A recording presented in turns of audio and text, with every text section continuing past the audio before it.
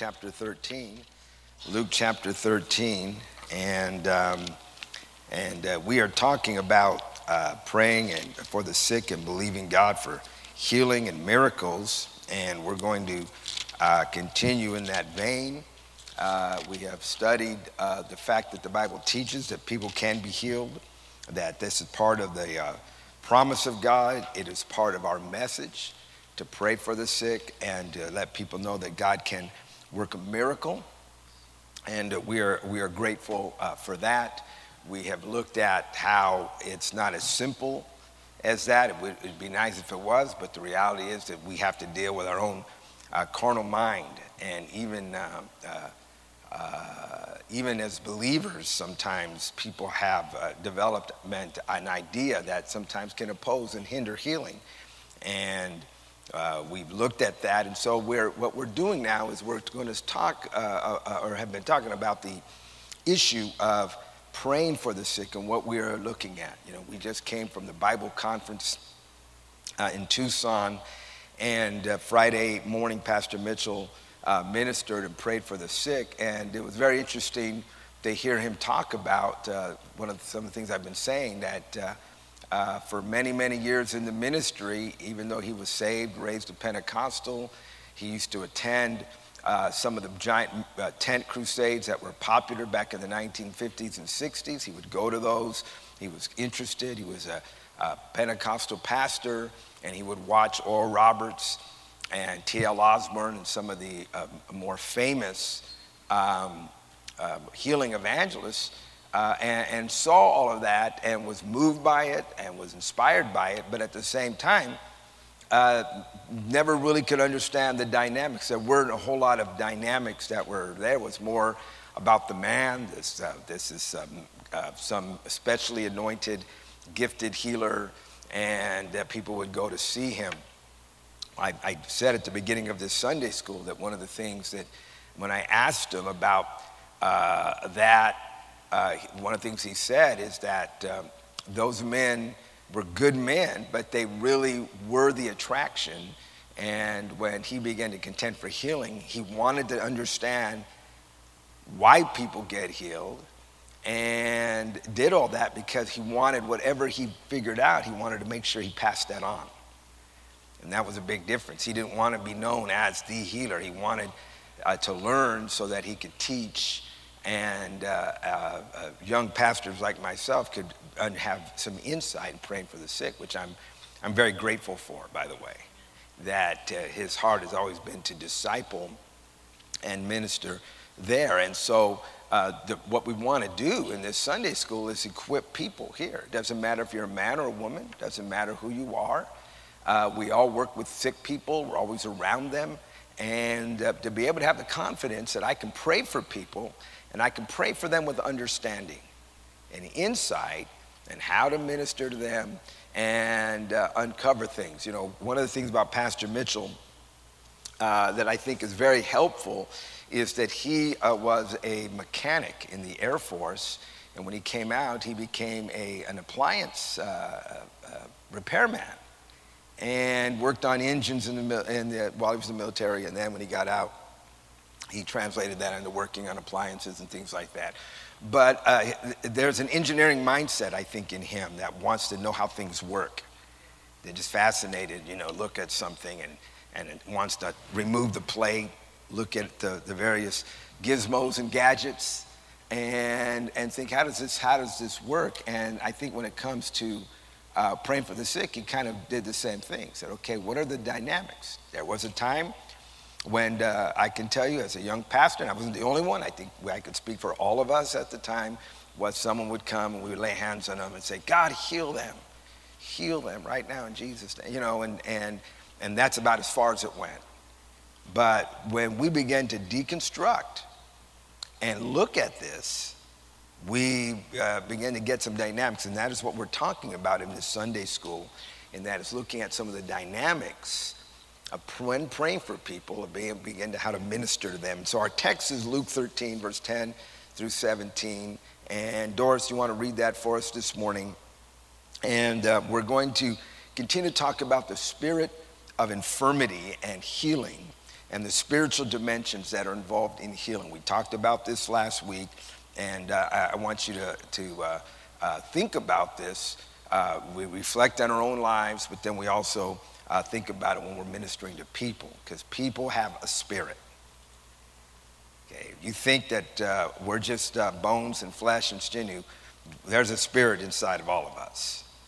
And that has so much to do with what you and I are. And so go ahead, read that, Doris. Now he was teaching in one of the synagogues on the Sabbath, and behold, there was a woman who had a spirit of infirmity 18 years, and was bent over and could in no way raise herself up. But when Jesus saw her, he called her to him and said to her, "Woman, you are loosed from your infirmity." And he laid his hands on her. And immediately she was made straight and glorified God. But the ruler of the synagogue answered with indignation, because Jesus had healed on the Sabbath. And he said to the crowd, "There are 6 days on which men ought to work.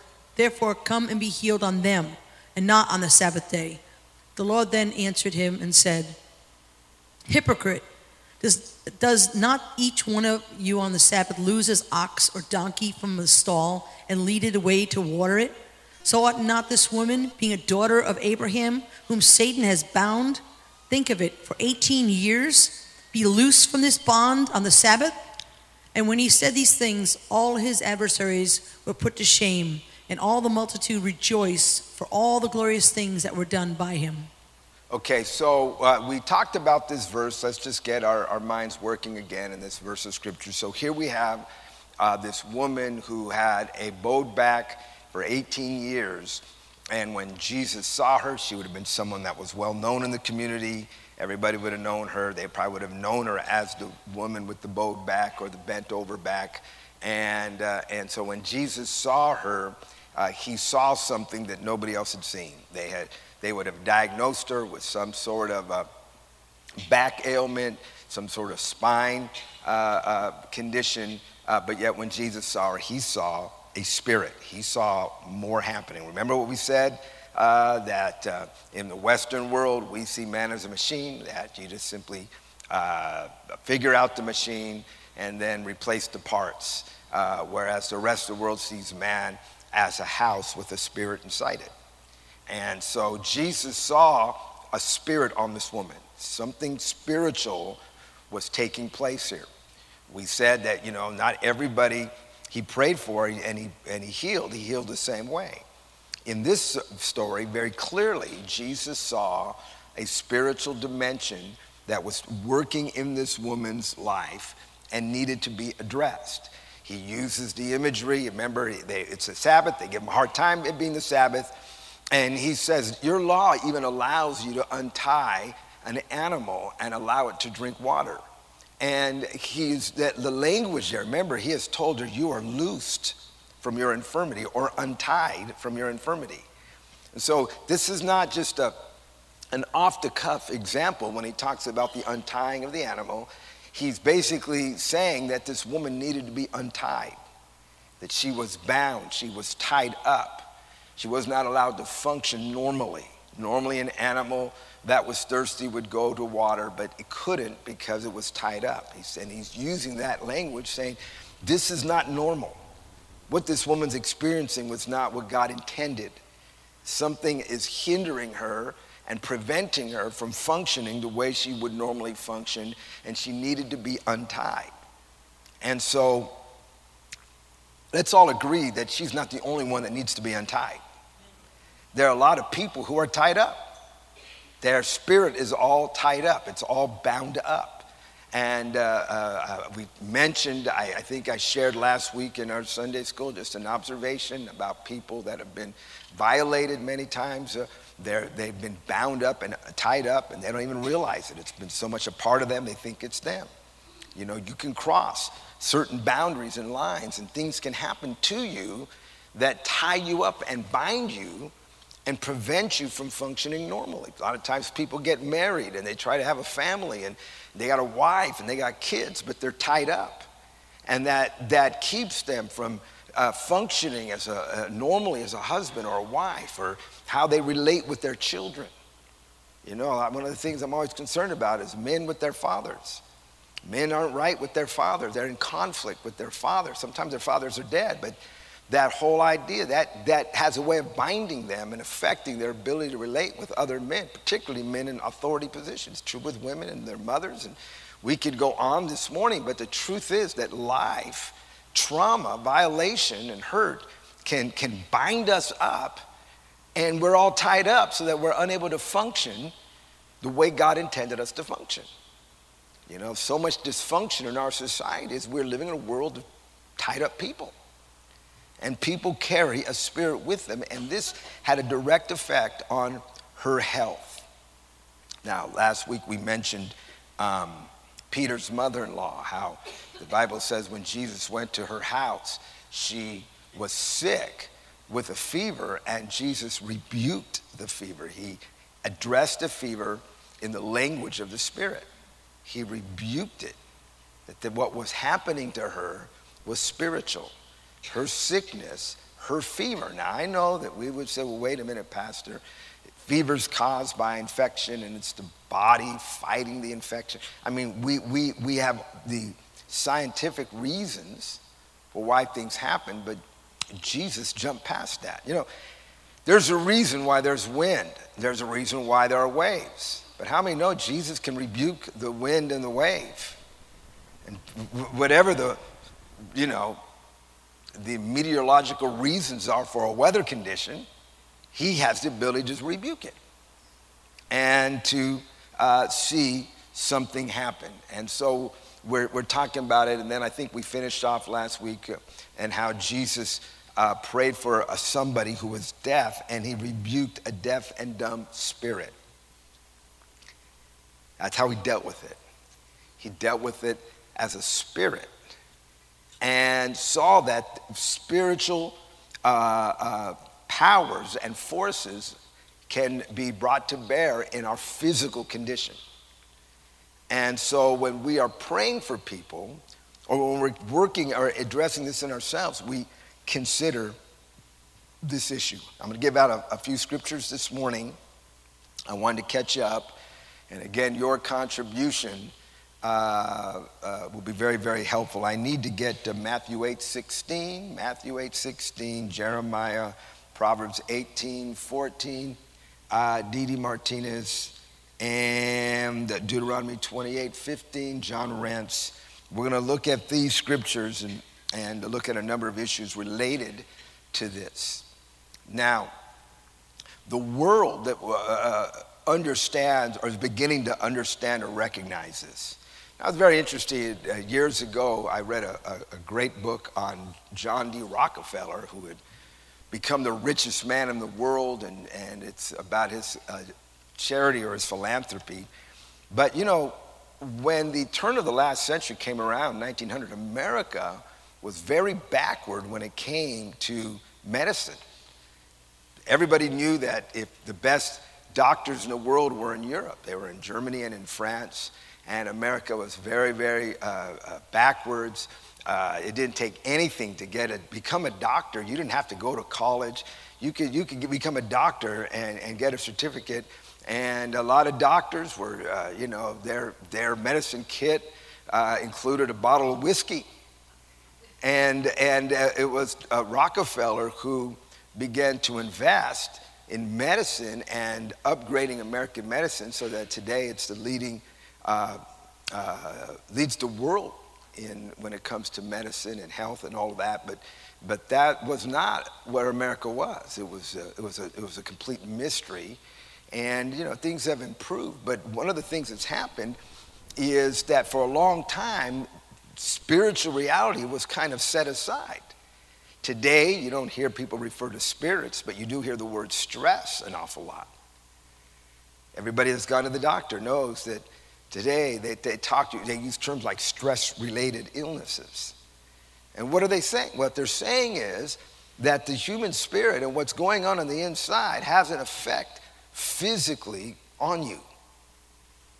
What our spirit is makes a difference. If you ever go to the gym, you'll find signs in the gym that will say, meditate, forgive, And what does forgiveness have to do with health? Well, as a Christian, we know it has a lot to do. But how many know, for the world to have signs telling you when you're going to the gym and you're getting on that treadmill, forgive. Because they're beginning to realize there's more happening in us. There's all kinds of things that are taking place down us spiritually, and they do have an effect on our bodies. Matthew 8:16. When evening had come, they brought to him many who were demon-possessed, and he cast out the spirits with a word and healed all who were sick. You know, so here the Bible says that Jesus cast out spirits of people, and he healed all who were sick. That, 6 times in the Gospels you find the association between the casting out of spirits and healing. That when Jesus ministered to people and prayed for them, it wasn't just, well, I prayed for the sick. There's this link between spiritual deliverance and physical healing. That they're tied together, that people have spiritual issues in their life, and those spiritual issues are contributing to what is happening in their bodies physically. Now, let me say again, does that mean that every person that's sick is demon-possessed? No, of course not. But the idea that if we were going to pray for somebody, or somebody came to us and said, hey, I need prayer, that we don't stop and consider if there might be a spiritual link, I think would be irresponsible. To ask them, is there something else going on in their life? Proverbs 18, verse 14. The spirit of a man will sustain him in sickness, but who can bear a broken spirit? The spirit of a man will sustain him in sickness, but who can bear a broken spirit? The spirit of a man and sickness. And the verse there is actually, to me, a verse of hope, at least the first part of this, that a spiritual cure really helps a physical cure. When people are right spiritually and address issues in their life spiritually, that lends itself to health and healing. Whereas when someone's spirit is broken, that makes it very, very difficult when you're trying to contend for healing in that person's life and body. That the spirit plays a role, and having a good spirit really makes a major, major difference. And so the big argument is science versus spirit. You're going to meet people who, if you don't agree with their science, then you're a denier. Okay, global warming, the world's, if we don't, get rid of the airplanes and engines in 12 years, the whole world's going to fall, all this stuff. And if you don't believe that, you're a denier. It's funny, the same people who say that will look at a sonogram of a baby in the womb and totally deny that that's a baby. Anyway, it's another story. But here, the truth is that spirit and sickness really are connected. They're linked. Let me just stop right here and see if we have anybody that has anything to contribute. I see Barbara, John, anybody else. We're just talking about the subject of spirit and sickness. And Tony. Okay, Barb. I hope this helps, but it was like 2 or 3 summers ago. It was after boot camp, and my knees had I could hardly walk. Oh my gosh, what in the world? And I just couldn't figure out what. I was blaming Jack's dogs. I was like, I don't know what is. It's the dogs. I don't know. But I just happened to, the wonderful internet now. You can go to the Prescott conference and not be there. You can. And I'm not even technology smart. I was like, oh, look, it's Pastor Olson. And he was, it was just basically, all things work together for good to those that love God, to those called according to his purpose. And that he was talking about some things may not ever change. you just, life's not, it was basically, well, life's not fair, just deal with it. But, he spoke so powerfully that it might not ever change. You're going to let it change you. And it's not, and I realized what the issue was, and it was like, and it wasn't even like hatred or forgiveness or, but just that I was fighting so hard to change something. And this ain't happening in your time. And to really let it go. And so I got Pastor Olson, and I'm raising my hand. I'm in the backyard with my dogs.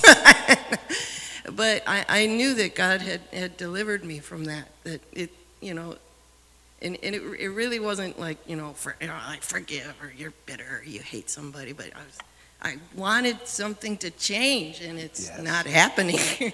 Anyway, but I felt delivered. Yeah, man, I saw you pushing the big ball around out there the other day, so you're healed. Hallelujah. Thank God for that. John?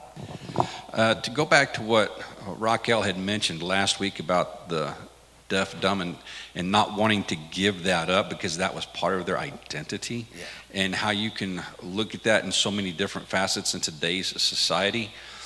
And it brought to mind a question that when praying for people like that, would it be okay? I mean, would it be prudent to pray against the spirit of idolatry? Because they're holding on to that as, that's my idol, that's what I'm worshiping, is what's causing, this is my identity, and that's what I'm holding up before God and placing that before God. My identity is more important to me than my relationship with God and being healed. I could see many, I could see that being one of many things that could be there. I guess, it's hard to get somebody healed who doesn't want to be healed of whatever you're praying for. I guess that's the biggest thing. If somebody had a broken leg and said, I prefer to keep it, I imagine that could be a huge block. And so I can understand, there people who have a particular disability or infirmity, we have to adapt to that. But we should never close the door on a miracle, on healing. And I guess to me, Pastor Warner is a very good example of that he's okay, I'm going to adapt, I'm going to function, but at the same time, I'm not going to shut any doors here of what God can do and keep a right spirit. And so I imagine if you're praying for somebody who's deaf and the program that Raquel was in decides that the way we're going to do this is we're going to say to them, hey, you're different, but your difference is special, and you're not any less. And they've taken that, but the danger, of course, is then that closes the doors for healing. It's a good point. Tony. So it's kind of a story, and then I just wanted to ask you about it. Was that I went to a bank not too long ago, and I was just doing a regular withdrawal or whatever, and I came across actually one of my sister's friends from her cheerleading team, and we were talking about traveling, things like that. And I noticed that on her wrist she had a tattoo of a couple like Chinese symbols or some symbols. And I noticed also that her whole wrist and her whole hand was just full of rashes. And it didn't go down her arm. It wasn't on her other arm. It wasn't like anywhere around her face or anything like that. And I was just thinking I thought that was very spiritual. That, there was this tattoo on her wrist, and then all of a sudden she's here breaking out in her arm. And so I didn't ask her about it. But then when it was interesting, because I walked out of the bank and I ran into Pastor Gamboa, he was there. So I asked Pastor Gamboa, I was like, hey, when you go in and you talk to that teller, if you notice her wrist, see that tattoo and then the rashes, I was like, I wonder if that's spiritual, that's taking place. And he took a look at it and he was like, wow, that does make a lot of sense that it would be something spiritual, because it was a tattoo that nobody ever recognized, nobody has seen before. It's something kind of odd, out of the ordinary. And I was just wondering, what could a spirit be attached to the tattoo? you can open up a whole new stream of discussion if you want to talk about that very thing. So can artifacts and objects having a spiritual effect is really what we're talking about. Absolutely. I know for me, and nothing original comes from me. If you ever, any thought, any idea, I'll be honest with you, nothing comes from me originally. I have the benefit of being part of a fellowship. But whenever people ask me to pray for a skin ailment, I always pray against witchcraft. Always pray against witchcraft. And the other thing is that very often, I've had the privilege of traveling around the world and going to places where they keep talismans and they keep like little pouches of powder. Where's Pastor Gamboa? I saw him here. But you have these kinds of things, and people have them, but they have them for protection. They keep these things on their body for protection, when in fact it's inviting a spirit. That's what it does. It's inviting a spirit to be working in their lives. I've shared before, I guess probably years ago now, that I was with Joe Campbell, and we were in Indonesia back in 1993 and doing a crusade, and Pastor Campbell was doing the crusade, and we were, helping him, and this man came forward, and before he could even talk to this man, this guy just began to manifest and scream. So I've seen a lot of demons scream and do the worm and all kinds of different things, but this guy was screaming like he was in sheer terror. And of course, we had hundreds of people there, and so you got to remember demonology 1A is don't let the devil take over the service. So that's what we do. That's why we don't have 20 guys. Somebody manifests, 20 guys in the front screaming at him. You get them out of the building, because people don't come to church to watch the devil. And so we grabbed this guy and we took him out of the building, and he was screaming as if he was on fire. So as he's doing that, we feel around, and in his back pocket, we pulled out, and it was a little pouch, and this was there for protection. They carry this around, and this is supposed to ward off evil spirits.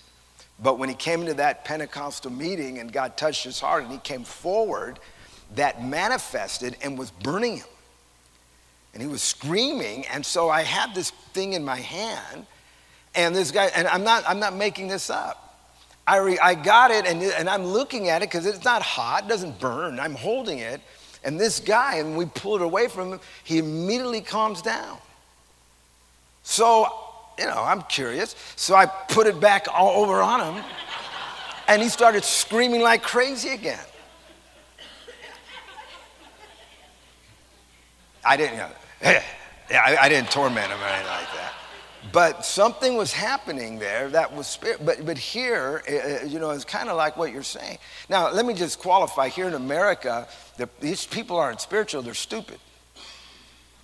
They just go out and they get these tattoos, and they have these wraps around them, and they think it's cute, and they go and they buy this thing and they put it around their neck, and they put all this stuff. I was in Tucson, and medical marijuana is taking over the city, and Yolanda and I were driving by this place yesterday, and if you're a doper, listen to me. Dopers normally don't come to Sunday school, but they're still asleep. But if you go by, there's this, head shop. They sell the pipes and the paraphernalia, and then the next window, same shop, is psychic readings. And so, here people don't understand. I preached in Tucson the other night, and I called out that Christians don't smoke weed. Fair enough, I think. I had a 19-year-old young man. As soon as I'm done, I'm leaving. He chased me down and said, "I'm a Christian and I smoke marijuana." I said, "Why?" He's from California, and he said, "Why? Like, what are the reasons why?" And I said, "You don't understand. Marijuana was a religious right. It didn't turn into recreation until last century. Up until then, it was always a religious right. That's people did it to conjure up spirits. They did it because they felt it gave them access to the spirit world, which is what it does. It's only now, all of a sudden, be like bowing down from an idol. Oh, I don't see what's wrong. And so this generation, they're tapping into all this spiritual stuff, this so-called activity, and they don't understand what it is. And then these manifestations start happening to them. So when you're ministering to people, I'm not into, someone come to the altar and you yank the crucifix off their neck. Okay, remember, we always don't answer questions people aren't asking. But at the same time, when somebody comes and says, I want prayer for healing, and you begin to talk to them, and then you see a spiritual root, I will ask them about objects. I've had situations where people have come to pastors to be prayed for, and they've got this child that was doing great, and all of a sudden the baby can't sleep anymore, screams bloody murder at night, and they're trying to figure out. And this one couple, they were praying for their baby, something's going on here, and for some reason they just felt impressed about a stuffed animal that was in the crib that had been sent by a relative. And they got this stuffed animal and they're trying to, and so they just open it up and there's one of these talismans that was put inside. A well-meaning relative sent this with this talisman for protection. So we're talking about spiritual reality. That there are more dynamics that are going on when you and I are ministering to people. And so it's worth considering. Anybody else here before I see a hand there? Barb, that you? And Samuel. When my parents were alive, my mom and dad were very Catholic. My mom especially, her parents were from Italy. And so they're Roman Catholic to the core. So she had taken, I don't know what they're called, they're little fake saints on little pieces of paper and plastic with a ribbon, and she had put it under my mattress. I was saved and came home, could not sleep, had the worst nightmares ever, and I'd been plagued by these nightmares for years. And I mean, you can ask Jerry, there would be times where I would just scream in the middle of the night and I could feel something bouncing on my bed, and it was just horrible. I mean, years and years and years of this.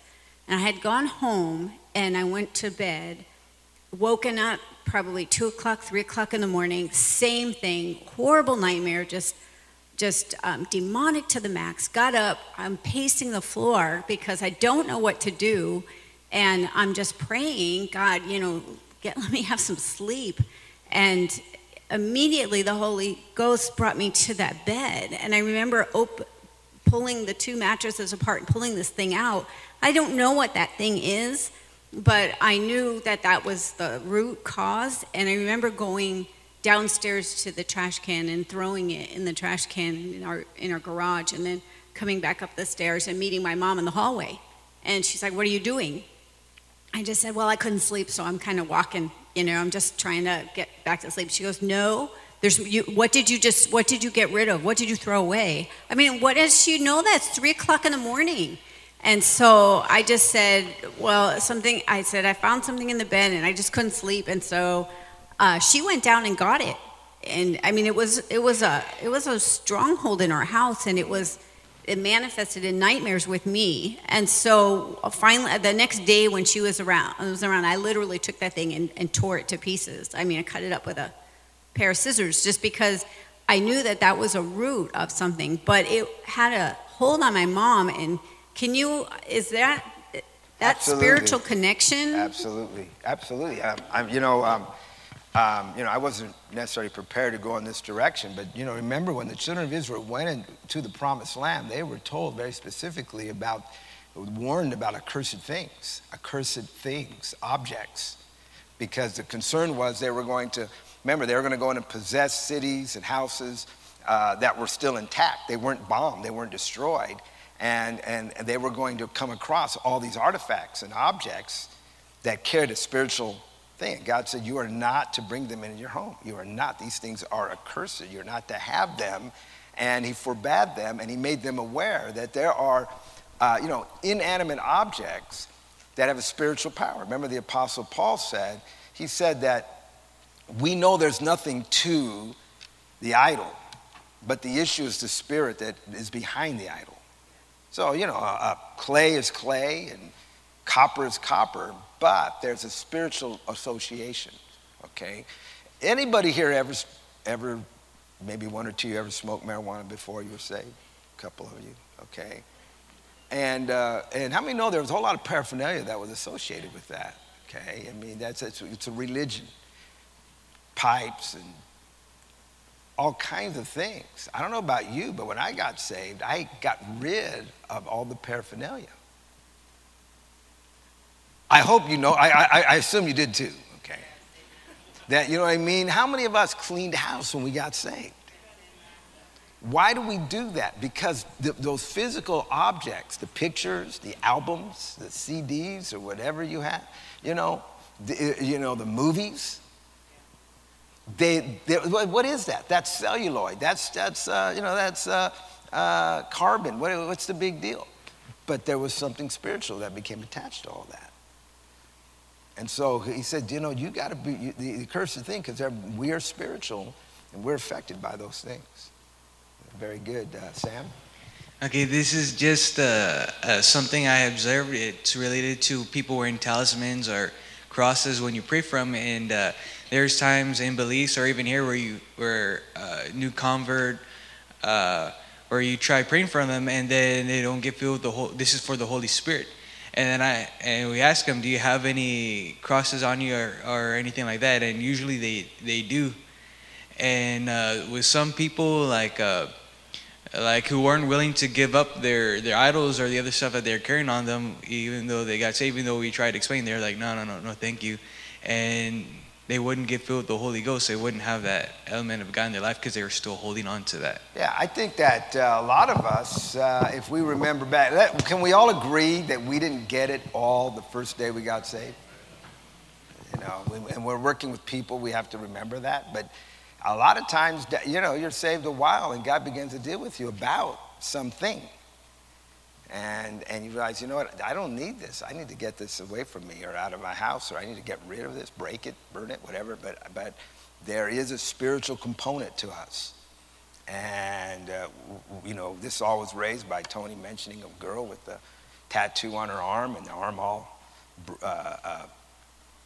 rash and all of that there's a spiritual side to who we are. So let me just give you some statistics. Some of these I've used before here, but it helps us that they actually are trying to understand this dynamic, not in a way that we are. They're not necessarily going from the Bible, but they are trying to figure out that there is a spiritual link. It's human health. And so Duke University got all these, by Duke University study of 4,000 adults. Those who attended church regularly were 40% less likely to suffer hypertension. Okay, 40% less likely by people who go to church regularly. So, what do you surmise from that? What's the takeaway from a statistic like that? It's pretty remarkable. The church-going people, there's a benefit that's helping them be healthy. Some people went to the gym this morning. You said, well, I'm going to go work out. Well, I'm going to church because I'm healthier when I go to church. In fact, I would say that you're healthier than the person who doesn't go to church and goes to the gym on Sunday mornings. There's something here. So, they don't articulate it the way we do, but there it is. That's just a statistic. Coronary Hospital in San Francisco, those who were prayed for by others recovered quicker and with fewer complications and required 20% of the medication as those not prayed for. Okay, here again, people who are prayed for, quicker recovery, less complications, less medicine. These are studies. These aren't religious people. They're just fascinated with this idea that, you go to, I go to the hospital and, You know, they'll have clergy parking, and they are pretty accommodating still, allow for prayer. You know, very rarely have I ever been in a hospital to pray for somebody and made to feel unwelcome. I don't know if I don't know if the staff is trained or taught to respect that, but by and large, at least in my experience, it's encouraged that this is good. That these people, you know, if these nurses and doctors are caring for them, they understand that getting someone to pray for them is actually helping them do their job. And so if somebody decided to put a pen to paper here and to study it and said, wow, this is a benefit. So what is that? Again, we're talking about the association between spirit and health. And that if people's spirits can be ministered to, something can happen to them regarding their health. How about this one? Happily married people recover from illness faster than those who are not. Hey, feel free to contribute anytime here. Anybody have any comments? Happily married people recover from illness faster. Okay, Veronica. Veronica's going to tell us why right now.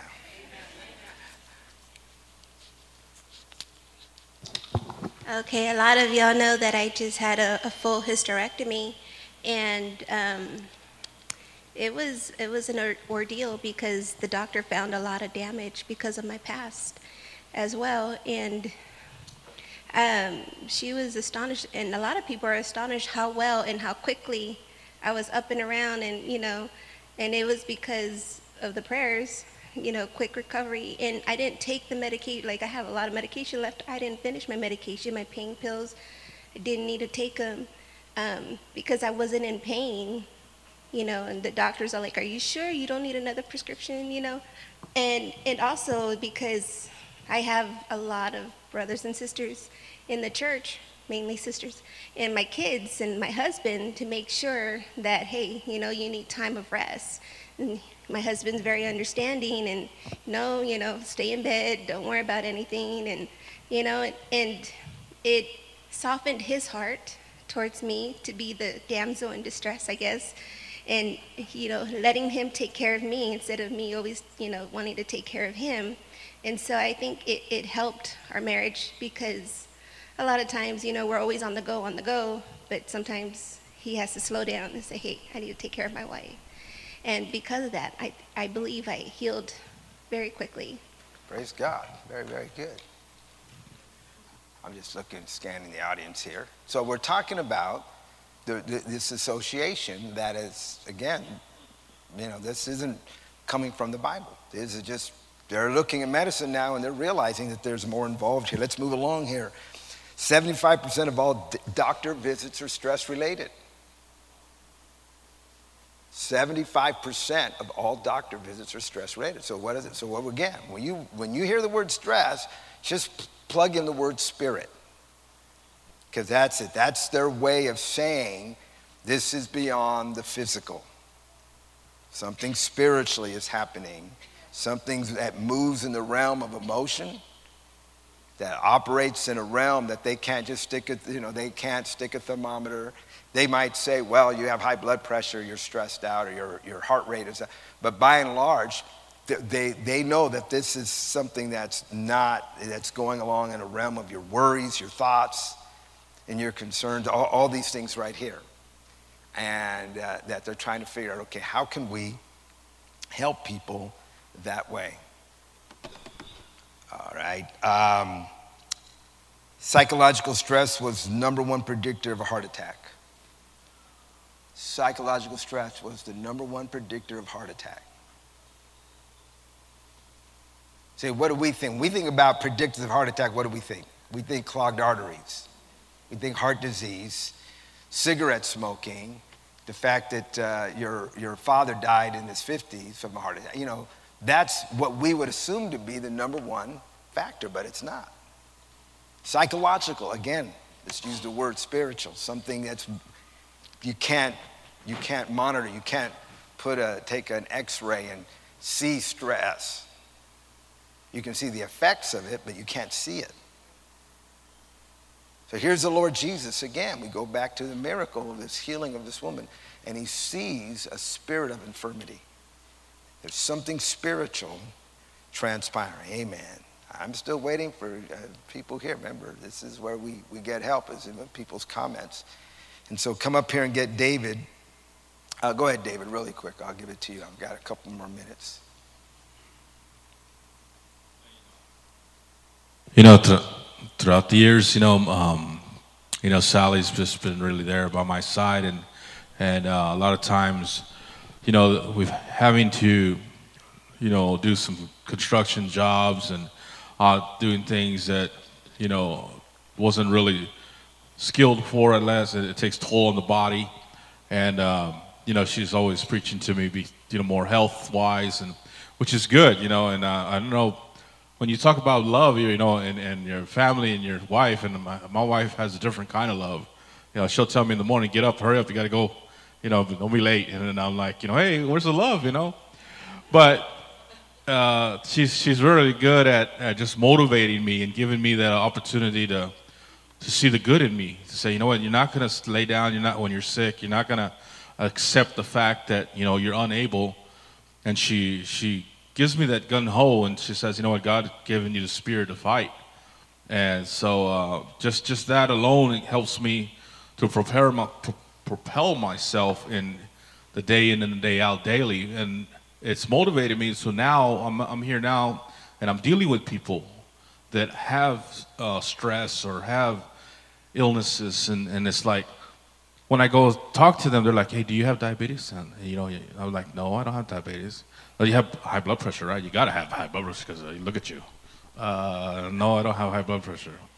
And I've gone to doctors where they're like, well, the size of your neck, you should have X, Y, Z. And I'm like, I don't have X, Y, Z. I said, I just have a big neck, So, it's just, but I look at all that and I said, it's God. Yeah.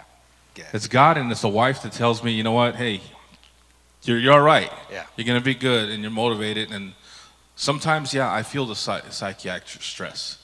I'm human. I feel it. And at work, the work that where I'm at, they're all crazy, They're all postal. Yeah. So I have to be the only one I'm insane. I'm sane, but they look at me like I'm insane. Yeah. They're like, why you always smiling? Yeah. Why you always? And I'm like, you know what? Jesus Christ set me free. Yeah. All right. Very good. So we're talking about having a victory right here. Let me just give you a couple more so I can close this part so we can pick up with something else next week. Okay, here, factor in heart disease among women is stress of job versus children. Next one. You already got any more? Oh, Tony, you're stressing me out now. All right, there are a couple more, okay, that one of the major factors in heart disease among women is the stress of job versus children. Very interesting. This comes from the book Deadly Emotions, that they're seeing a spike in women and heart conditions and all that. Now, more women in the workplace than men today. Okay, that's why if you'll pay attention to what's happening politically, you'll find so many people, the women's issue is childcare. And so it's very, very hard for a woman who, especially for a small child or has a baby, to have her maternity and then hand that baby off, particularly if they have to hand them off to a daycare. That's stressful. I don't care what woman it is, they feel guilty. It's unnatural. And yet in today's world, basically the message that we're being told by many is that you're not valuable unless you're working in the corporate world, and nobody wants to see it that way, but that they have no regard for motherhood anymore. And so women are, they obligate themselves in expensive houses and cars, and so even when they have a baby, they have to hurry up, get back to work to pay for it. But there's a stress there.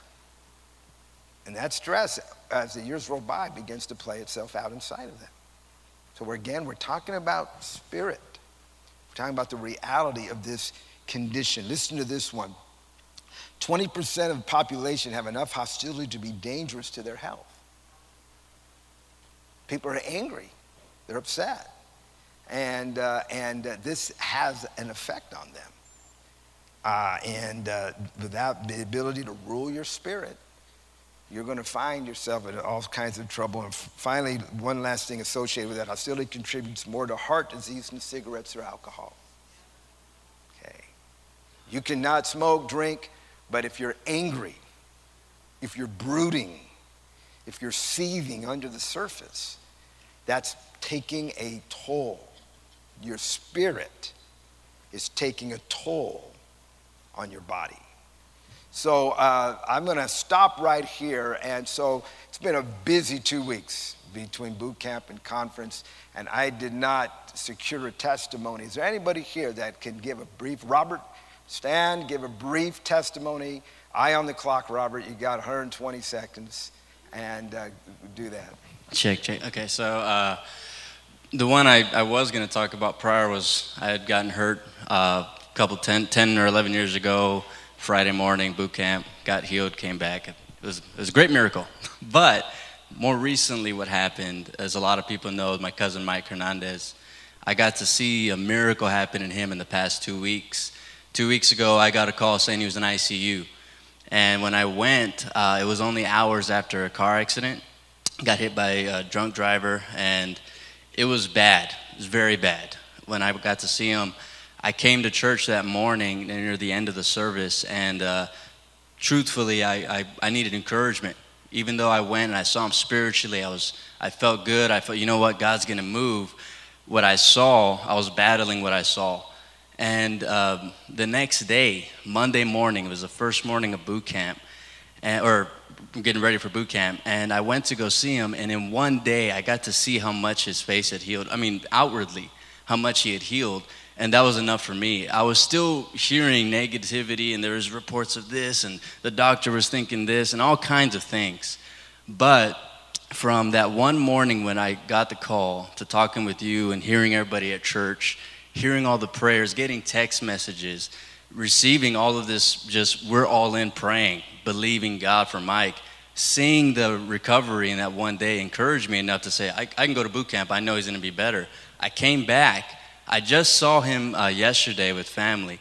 He's talking. He's back to his quirky jokes. You know, he's being cheesy again. He has a goofy smile. I mean, it's Mike, and we're talking. Now, he challenged me to an arm wrestle yesterday. I mean, it's him. That's and Mike, yeah. The thing is, they're still trying to say, well, neurologically, and we don't know if he's going to talk, or he might be in this state. No, I know my cousin. That's him. He's healed. Hallelujah. And to see his body, he's going to have a road of recovery. But it's nothing compared to what we were all thinking when it first happened. It looked very grim. And here we are 2 weeks later, hallelujah. And it's an absolute miracle. Hallelujah. Isn't that tremendous? You know, two weeks ago, if you remember, in the middle of our Sunday school, which we never do, we stopped and we interceded for him. And it works. There's more involved. Okay, thank God for doctors. Thank God for all that. But the spirits matter. Your spirits matter. Let's stand. We're going to close and agree right now. And, we're talking about spirit. And so the Bible says, let us cleanse ourselves from all filthiness of flesh and spirit, perfecting holiness in the fear of God. Holiness isn't just doing right. Holiness is being right. And that means right in our spirit. That means if you're angry or hostile, that's, you would never dream of smoking a cigarette. But holding on to anger and hostility will have an effect on your body. Let it go this morning. Say, how do I do that, Pastor Ruby? I forgive. I give up my right. Feeling sorry for yourself today? Full of your self-pity? That's doing something to you. Okay? That's more than eating a dozen donuts when it comes to contributing to diabetes. So make up your mind. No, I'm not doing that this morning.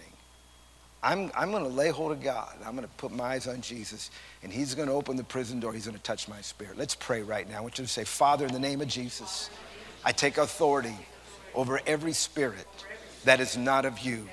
I cast out from my life all bitterness, anger, self-pity, envy. By the blood of Jesus, I am free, and my body is whole. In Jesus' name. Amen. Let's pray. Father, I ask you right now, move in power, deliverance. God, touch, oh God, and heal. Let the grace of God right now overrule every other spirit. In Jesus' name, Amen. All right, we'll pick up in a few minutes. The Lord bless you.